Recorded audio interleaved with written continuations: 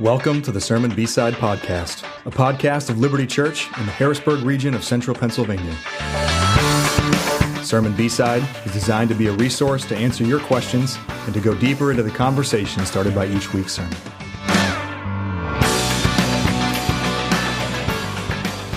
Hello, everyone, and welcome to another week of the Liberty Church B-Side Podcast. My name is Steve King, and alongside me is Matt, the Alliteration King, Luloyan. Matt, welcome to B-Side. It's a gift and a calling. I thought when you said, I thought you were just going to admit it's a gift and a curse, but you went to gift and a calling. What could possibly be a curse about alliterations? Yes, I have no answer for that. Of course, why would I have an answer to that? I don't know why I can kind of get stuck in my head there, but there was 3 out of 4 yesterday that were like so obviously right there in front of me. Okay. Parties or groups, the 2 groups Paul describes. Yeah. That's, I'm sure, the one you're thinking of there in your mind is you're like, he was working real hard for that one. So let me catch everyone up, right, Matt? You routinely have a 3 to 4 point approach to sermon. Very, very helpful. I think a lot of people would say like helpful, organized, the way you preach. We won't get all into the methodology, but like you usually have your 3 points, and most often 90% of the time, or I'd have to do a little review backwards to go. I think you're right. I think most average I'm a 3-pointer. Yeah, I think so. And I'm probably like 2/3 alliteration, 1/3 non-alliteration. That's my rough number in my head. Okay. If they're not alliteration, then they often have something in there that kind of ties them together. Correct. All right. Not always an alliteration. So true alliteration, I'd say you're a 70-30. Yeah. Something that ties even with the, what would that be? If so like alliteration the week before was it was a 2-pointer last week. Yeah. 2 Sundays ago. Yeah. And it was about counterfeit confidence and genuine confidence. Yes. Okay. No alliteration. Yep. But little wordplay tied together. Wordplay. Both confidence is consistent between both. I'd say if we added up your alliteration and your wordplay, you're 95.5. 95% of the time, there's an alliteration or a wordplay of some sort. Let's get someone on that. Top priority. Okay. Get on that. Steve, you have nothing else going on today, right? Okay, thus ends the B-Side Podcast. I have an assignment to make. Can I go on a quick tangent? Please. So when I was a graduate assistant basketball coach, I had the coach I worked for, who was a brilliant X's and O's guy. Yeah. Little like volatile in his approach sometimes to like things that would bother him or not. And we had a player get a technical foul on a dunk during a game once. I can tell you who the opponent. I know exactly where this was. Wow. All right. And he got a foul for hanging on the rim. Sure. Okay. And he really didn't hang on the rim all that much. Anyone who knows basketball, there was a guy underneath him. It's like, hey, if he'd let go, I don't know if he would have landed safely. Like he just had to hang on the rim there for an extra like beat. Yeah. And he got technical. Coach Jimmy was so mad after the game. He was just fired up. He said, Steve, I want you to go through all of our video footage and get every dunk that we've ever had here so we can send it to the league office so they can look and see how that was such an egregious call. Wow. And I'm like, yeah, I know. Wouldn't that be funny? He's like, no, do it. And I was like, oh, okay. So you just had like a little PTSD tick right there. So I was like, oh gosh. So I had to clip out all the dunks. Oh wow. And we sent it to the league office just saying like, hey, look at all the dunks that were never called technicals. Yeah. And so that was you just reminded me of this little like pet project, little side project. All the sermons that I've not done alliteration. That's right. We need to capture those. I'm going to just be in the video room if everybody needs me for the next 10 days. Perfect. Do we have a video room? Not really. We got a booth. Well, like that one pastor in Oklahoma that went off on his congregation like 10 years ago. He talked about the kid making his own little kingdom in the video. Oh man, this is a great. We're ready. This is not helping. This is not helping our timing today. If you ever want to just have a laugh / be horrified at what can go wrong from the pulpit, just Google Oklahoma pastor loses it on his congregation or something like that. Jim Standridge, I think was the guy's name. It's like millions of views on YouTube. I think he accuses the sound booth kid for having his own little kingdom. He's like, we're not going to make your own kingdom in the video room. That's right. That's why we don't have video rooms here at Liberty Church. Because you can't. I don't want you having your own kingdom. We do not want little kingdoms. That's exactly right. That's right. Well, anyway, okay. So Matt, I'm teasing you. You alliteration king. You had 4 points yesterday. Yeah. We're in Philippians. I wasn't on the B-Side podcast last week. Thanks to Bob Carvel for filling in. Great episode last week. Bob did a great job. Yeah, he did great. Of course he did. We didn't think he would. You know what's great? A couple people mentioned how much they loved seeing that side of Bob Carvel's personality come out. A couple people in his own Bible study group were like, Bob did an awesome job. Yeah, I was like, you guys should get to know Bob like that. Bob's got a great personality. He does. He can yuck it up with us. Yeah. He's maybe not quite as goofy or silly as we are. Well, he's not as funny as we are, man. I mean, come on, let's be honest. Couple Jersey boys, is that what he called us? That's it. He called us some Joyzy boys. He did call us that. And I was like, oh gosh. And then he's talking about Yinzers. Right out of the gate, he just laid it down. He just threw down the gauntlet. Well, hey, I'm about to bring it back. So, there we go. All right. So yesterday we're in Philippians. Thanks everyone for joining. There were 4 points yesterday in the sermon. Maybe give us a quick summary. This was the pursuit, process, parties, and prize. Well done. Was your literal? Well, we reviewed it right beforehand. Oh, we did. You tipped me off on the 4th one. I would have forgotten what the 4th one was. Yeah. But walk us through. Give us the 90-second summary of yesterday's message from Philippians. Yeah. So this text in Philippians is actually where we get the series title "Press On" from. Paul twice in this text. We're in Philippians 3:12 through 21. And he says in there in verse 12, I press on to make it my own because Jesus has made me his own. And then in verse 14, he says, I press on toward the goal for the prize of the upward call of God in Christ Jesus. So 2 press-ons in this same text. So we called the sermon yesterday, Press On Toward the Goal. And as you were saying there, Steve, we talked about the pursuit that we're always meant to be pressing on toward this goal. Even though we're not going to arrive at perfection in this life, we're going to keep pressing on day by day. We're not going to just rest on our past laurels and achievements and say, okay, good enough. Yeah. The process, the next part is kind of more about maturity. Paul calls himself, though he's not arrived, he says, I am mature. And he eventually then says, you can imitate me because of that. So we talked a little about maturity and the process of how we press on. Third, we talked about parties. That was maybe the one I was stretching a little bit to make the alliteration happen. 2 groups that Paul references in verses 17 through 19, enemies and examples. So he's saying, follow me, imitate me, as well as the other people you have who are examples to you to follow. Yep. Really important because the other group, the other party he mentions there are enemies of the cross of Christ. He describes them there. I mentioned in that part both that we really need to uphold that there is a distinction. There is an us and a them. There are citizens of heaven and there are enemies of the cross. Yeah. But that we should always do that with tears in our eyes, that we should always be full of compassion for those who are at present enemies. Paul, integrity for the Christian life demands that. Paul himself was the enemy, in some ways of the cross of Christ from a human standpoint. He was persecuting the church, trying to destroy it. He then became an example worth imitating. So talked a little bit about that. And then the 4th one being the prize. And really what the prize is there is, at the end of the day, it's Jesus. I mean, Paul says that the prize of the upward call of God in Christ Jesus, the whole idea of God's calling being the thing that carries you all the way through from the moment you enter into the kingdom of God to the full sanctification and perfection at Jesus' return. But at the end of this race, Paul is picturing a race in this whole thing. At the finish line, your prize is Jesus. You get Jesus. It's great. Good summary. That's close to 90 seconds. Well done. That's pretty good. Thank you. Yeah. All right. So let's jump in. Maybe just under a handful of questions. Yeah, we got 4, huh? Yeah, 4. Great. So, hence, just under a handful of questions. Is a handful 5? Okay. Yeah, 5 fingers. Is a handful 5? What kind of question is that? I'm adding that as the 5th question. Is that a literal definition of a handful? What? I've always assumed that a handful is 5. Wow, I've never thought about that. I think that might need to be added as the 5th question. Is that not true? I just always thought as a handful was kind of like the word some or a few. Okay. It's more broad than that. It's more ambiguous. I don't know. Now a handful. Now you're making me question. I've just always thought a handful meant 5. Here you go. Welcome to the B-Side podcast where we question assumptions. That's right. We question everything. Nothing is sacred here. Except everything that's sacred in our faith. But sure, all right. So question number 1. All right, here it is. I love it. This is a good one. Not exactly a question, says the questioner. He just says this.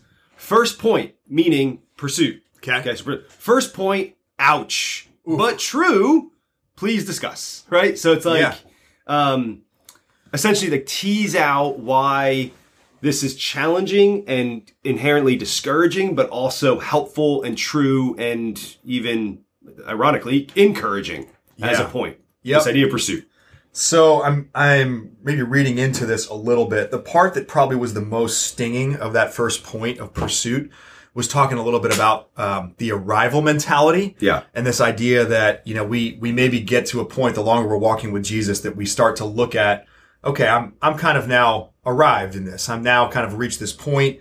Some of the stuff I mentioned yesterday was, we maybe get to a place where we start to check all the right boxes of the Christian life. We're involved in the right things. We've got, we think about the different kind of callings of the Christian life, and we've got something to point to in each of those. But there's no more real hunger and thirst for Jesus. There's no any of the major exertions of our lives, like where we would, weep and pound the table for people to meet Jesus, where we would just be pouring ourselves out for the sake of serving somebody else, where we'd be fighting against remaining sin patterns in our own life, as the author of Hebrews puts it, to the point of shedding blood. All of that stuff, if we've got those, they tend to be in the rearview mirror, and we start to think, okay, I've exerted myself in the Christian life, and you have. But you get to the point where you say, it's now like, okay, I used to do that too when I was a younger Christian. I used to have that kind of hunger and thirst for Jesus. Now I'm kind of just here, and it's kind of other people's turn to kind of take that on. I'm thinking that of anything that I said in that first point, that was probably the stinging kind of ouch. I think so. part of this question. So, I'm grateful to the extent that brings conviction from the Holy Spirit, in a person's life. I think, it is discouraging maybe to kind of reach this point where here's maybe what's discouraging, would be if you do feel like you maybe realize, gosh, I maybe feel like I am coasting a little bit in the Christian life right now. And so maybe this questioner has had a little bit of that moment there where the Holy Spirit was saying, this might be you. I have those moments often in sermons, in our church too, when other people preach, where I go, oh wow, that might be what the Holy Spirit wants me to hear today. Yeah. And if that's the case, it will be discouraging. I would even then carry it on into the second point where we talked about maturity and the idea that if at some point, you are to think otherwise, God will reveal this to you also. And that this could be actually a moment, maybe that's the encouraging part of this, where if you actually would look at your life right now and say, gosh, yeah, all my major exertions in the Christian life are in my rearview mirror. I really don't have that drive and hunger and thirst for Jesus now. Yeah. Then maybe something like this, certainly Paul's words in Philippians, could be used by the Holy Spirit to bring to reveal more of that also. It could be part of God's ongoing work of saying, yeah, and I want you to be attentive to this in your life. Yeah. So it's not bad if it discourages you, in the sense that it's exposing, brings you into the light, carries you forward as part of God's ongoing process of sanctifying you and making you more like Jesus. Yeah. If you hear that and you think, ouch, and you start to go into this really dark hole of despair to think like you're maybe not a Christian anymore, you're not, I would say, no, the whole process of maturity, to kind of carry this from the first point to the second point, is expect that you're going to see this stuff. Expect that you're going to have moments over the course of your whole life where blind spots, where imperfections, where remaining sin is revealed that you didn't always see before. Or you didn't see it the same way or with the same clarity. And so I think see that as something to pursue, something to repent of and pursue, but see it as part of God's process of bringing ongoing maturity all the way through your whole life, being it's still your turn and this is still your race, and bring it all the way through. Yeah, that's well said. Good answer. So still on maybe the same point there. The second question, I just moved it so I can answer this one next. So talk a little bit about the difference between resting on laurels stagnantly and utilizing past accomplishments as encouragement. Yeah. So the person goes on to say, if compassion is the goal, which may I want to clarify, if compassion is the goal, is that the goal, is it not the goal? How would a Christian challenge someone who might be coasting? Like, how do we do that? Or is content with their lack of hunger when all they want is affirmation? So how do we balance this appreciation, affirmation, encouragement of what's been done in the past and accomplished towards someone for their present and future, but not have it be stagnant? Kind of just like a little bit more of a application of that. Yeah. Yeah, and we've even talked a couple weeks ago, Steve, about gratitude and the idea of like, how do we fight complaining and grumbling? And it's gratitude, which is often is a rearview mirror perspective. That's right. Look at all the places that God has brought you. Look at all that God has done in your life. So by all means, this is not a way to say, just disregard everything that's happened in the past. Sure, has no value. It still does. Exactly. Yeah, right. And we talked about, even in Philippians, the gospel reflex, the idea that when you see that you're actually obedient, we talked in this particularly about in the obedience sermon, press on in obedience. Yes. That when you look back and you see, man, by the grace of God, I've been able to obey. I've been able to actually follow what Jesus has called me to do. Then you should say, praise God. He's enabled me to do that. He has actually given grace that I might follow him obediently. Yep. The reflex, of course, being when you're disobedient, to say, thank God it's his work that saves me, not mine.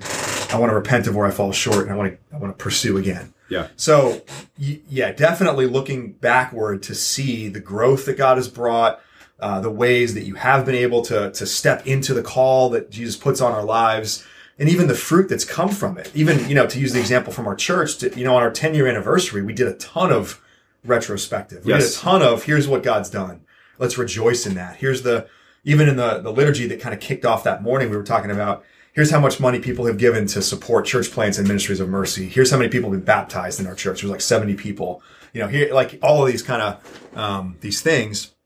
So I would say we should always be encouraged by what we've seen God do in our lives, and we should be students of them. Like the psalmist says, great are the works of the Lord, studied by all, rejoiced in by all who study them. Like I'm blanking on the reference there, but that you actually are to study what God has done and become a student of these things that God has done in the past and be encouraged by them.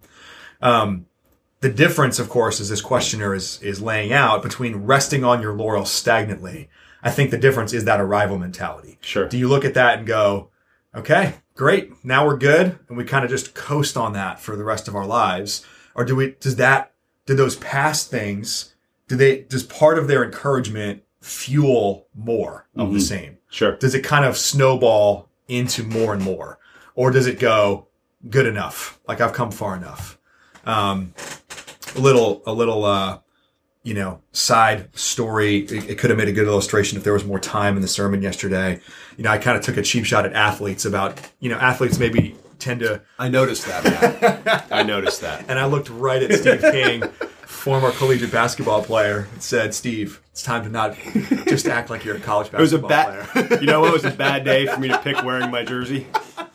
I was wearing my came high in with school those short shorts and the jersey and the headband. I was like, oh, bad day for this. Oh boy.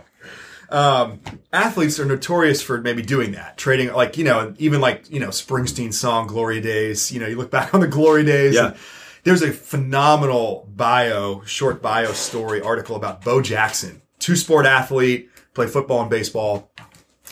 I can't remember the specifics. I can find the link and send it out. There's this great line in that story that says, but the most impressive thing about Bo Jackson was that he moved on. Sure. And it was like this, wow, what a contrast. This guy had an incredible two-sport career, cut short by an injury, got hurt playing football, couldn't play anymore, and just moved on with his life. Didn't kind of hang on, where you might contrast maybe a guy like Michael Jordan who can't move on. Like he's very obvious, like in his ongoing conversations, still saying in recent documentaries he just wants to take on anybody one-on-one and beat them.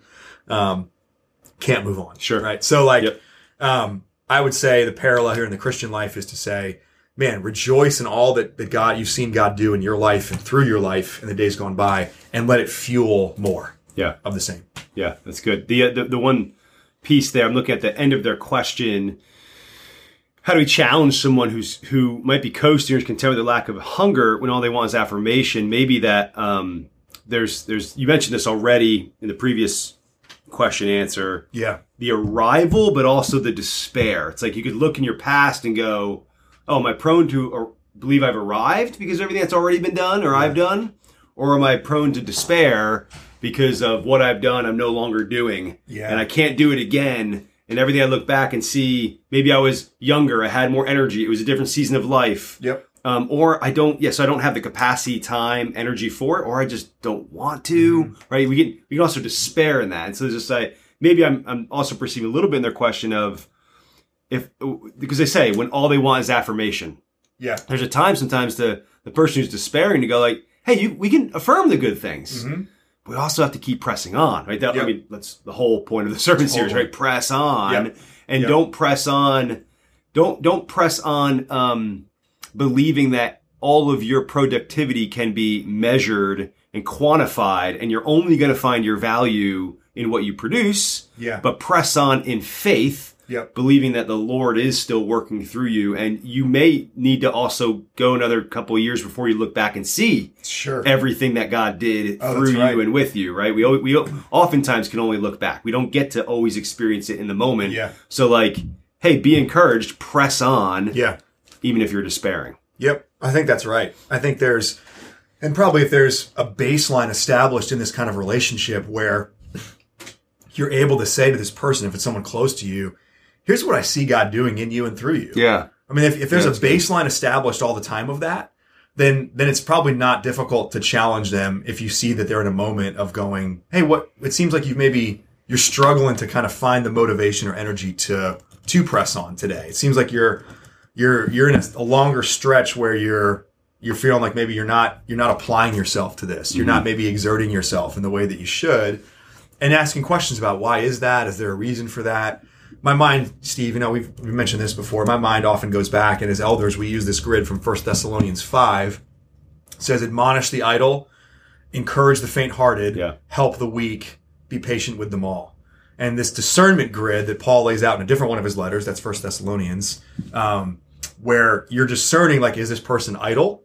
In which case, this is, of course, some of the idea of pressing on is like, if an arrival mentality would be an idle person. If I've arrived, I've become idle. Yep. If I've arrived and said, I've all the stuff's in the rearview mirror, well, now I'm idle. So you're to admonish that person. And I think you get in there and you say, hey, it's time to keep going. Today's another day. You have breath in your lungs by the grace of God.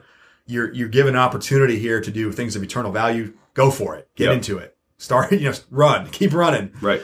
Whereas if someone is faint-hearted, you're to encourage them. And that's where maybe you would go, I see that you're just weary and faint-hearted, wrestling with if anything you've done is worth any value. I'm going to speak into where I see the value of what you've done is bringing. And that's absolutely, that's a gift to that person. And it's absolutely glorifying to God and in no way against this call to press on. Yep. It's that discernment of where is a person faint-hearted or are they idle? Yeah. It's well put. That's good. Yeah. Great reference there too. All right, next question. This was a long-form question, so I'm going to try to, maybe bring some integrity to the question by cutting it down, though, also at the same time. So, so this is the person. So, we need to trust God in our maturity for the process He has for people. Okay, that's that second point. Yeah. Yep. So, that's like yes, exactly. Referencing the second point there. But wrestling with some applications of how to do this. So there were two that were pointed out. Here's the first one. Yep. So this is a parent in our community. So with the gospel class coming up, I struggle with putting my children in it. They've gone through the class before, and while they understand Jesus in their heads, I don't think they are there yet in their hearts. So do I ask if they want to go to the class, or do I force them, or do I wait for more signs in their current lives before working on that next step with them? So that's the first of the two examples this person's going to bring. The second one is that's kids. Let's take them one at a time. But here's the second one, just to get the whole question out there. The second one is thinking about the parent. So this person's thinking about their children and also a parent. Yeah. And going like, hey, I can't force my parent to come to church, Liberty or elsewhere. So at what point do I trust God? Just wrestling with, does my parent have a saving faith? Yeah. How do I trust that God will handle that or lead that? At what point do I force those interactions with my parent, knowing that they oftentimes even need hard questions to like wrestle with that? Like, how do I prompt this with that person? Yep. So in the end, the question really is, what does it practically look like to trust God with the people in our lives that we love that aren't Christians and aren't sure they are? So how do we play the role in that process with children? Is your example, and then also even a not sure if they're a believing, maybe an unbelieving parent. Yeah. Great question. And I mean, it really is. It's the right question in that this is really hard in real life. Yeah. So like that whole idea of the trusting God with someone else's process. And I mentioned in there, like, we need the discernment. Some of our own maturity is trusting God with other people's process. But that requires this discernment to say, is this a moment for me to be the instrument of God actually exposing and revealing something in that person's life and trying to help them grow and mature? Yeah. Or is it time for me just to really say, you know what? It's not going to be this moment, or me in this moment is not going to be the right person or timing to be the one to engage it. I'm just going to step back a little bit and trust that God's going to bring that about in some other way. And wow, like if I had a short answer, like silver bullet answer for that, like I'd, probably have written a book on it or something by now. I don't have like a great short, answer to that question. So maybe we can even dive into these specific instances of, with kids and with an adult. So I think maybe a little bit of how I think about that differently is just when it's your own kids and when your kids are younger, you have a lot more, you are the main source of like influence in their lives. You are the main, God appointed means of their discipleship. Yep. So you have a different relationship with your children than even you do with your own parents. So even these two pieces I would contrast a little bit. And I would say, especially as your kids get older and into their middle school and high school years and their student years, you're going to have more and more opportunity to trust God with their process.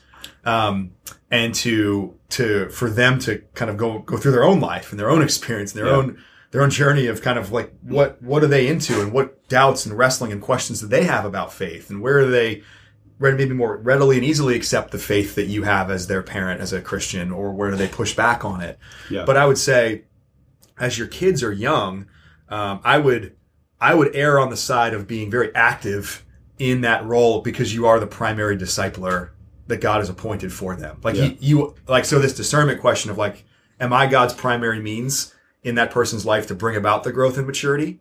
I would say to a parent, yes. Right, sure. Like, like how is God going to reveal more? You as the parent are going to be, if not the primary instrument at that age group, you're going to be one of them. Right. The assumption, of course, the Spirit working, but yes, you are still. Yep. Yeah. Right. So as a parent for kids, and especially the younger your kids are, yes, see yourself as that instrument of God's revelation and work to bring maturity in your kids' lives. Yeah. The older they get, the more it gets into this kind of gray area of it's still me as my kids are getting older, but they're preparing to kind of launch out onto their own. Yeah. It's still me, but it's going to be other things too. So stay engaged there. And then, with other adults in community, friendship, relationships, that kind of stuff. And then certainly like with parents, that's where this question is a little more complicated, certainly, and to say, okay, what's my role with my own parents when I see blind spots in their lives, when I see, and this person's even saying like, what if we aren't even sure that they're Christians? Sure. What if we aren't even sure that they're Christians? So yeah, man, that's hard. Something that's helpful for me is to think about, how I'm wired by default. So maybe I would put that to this person and to all of you in your Bible study groups as you wrestle through situations like this. Are you more naturally wired to be someone who bulldozes people? Or are you more naturally wired to be somebody who is passive and abdicates from places that God has you? So if you're wired to be kind of a confrontational person, more of a bulldozer personality, and the way people experience you is that like you've always got an opinion about something. You're always pushing somewhere. You're always driving them towards something. And there's never any question about where you land on something because you're always voicing it. Then probably in these adult relationships or with your parents, that's probably going to be a call for you to do some of this stepping back and trusting God with that process in that person's life. Yeah. Because you probably already have been somewhat of a part of that process. You've probably already been present enough in that relationship in some sense. So that's my on the other hand now, if you tend to be more passive and kind of saying like, man, I see some stuff that I think I should say. I don't say it ever. Sure. And you maybe look back at that relationship and go, I just have really never had that many good conversations with that person on anything like this. Yeah. You're probably more naturally wired to be, a peacekeeper, someone who would not step into the places that God actually has given you a place to step in. And I say that as a person that is more naturally wired to be that guy. Mm-hmm. I'm much more I harm people much more by my passivity than I do by bulldozing them. Okay. The vast majority of the time. Yeah. I've done both. The vast majority of the time I err more on the passivity side when it comes to stuff like this. Sure. So I would say, know yourself and the way you're inclined to operate, and even see that as part of your own growth and maturity.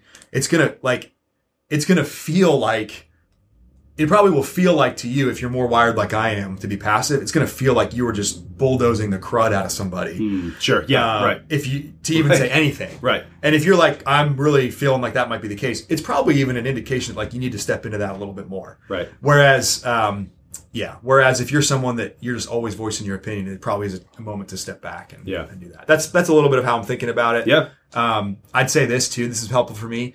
Patience is not passive.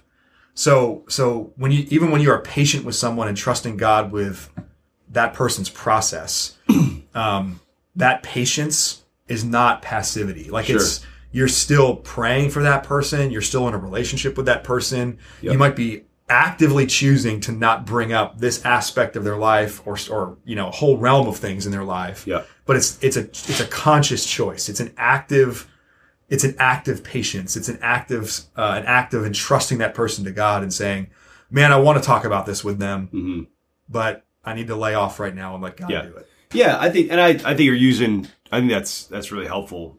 Part of some, maybe like a grid or some other words I'd use there, maybe calibrate. It's like the calibrate of how you're saying, you're right, that on one far end of the spectrum is bulldozing and one far end of the other spectrum is passivity. And it's like, there's also the range in between, which you're identifying. You're not saying there's not a range. Yep. So I would say, don't abdicate. Yep.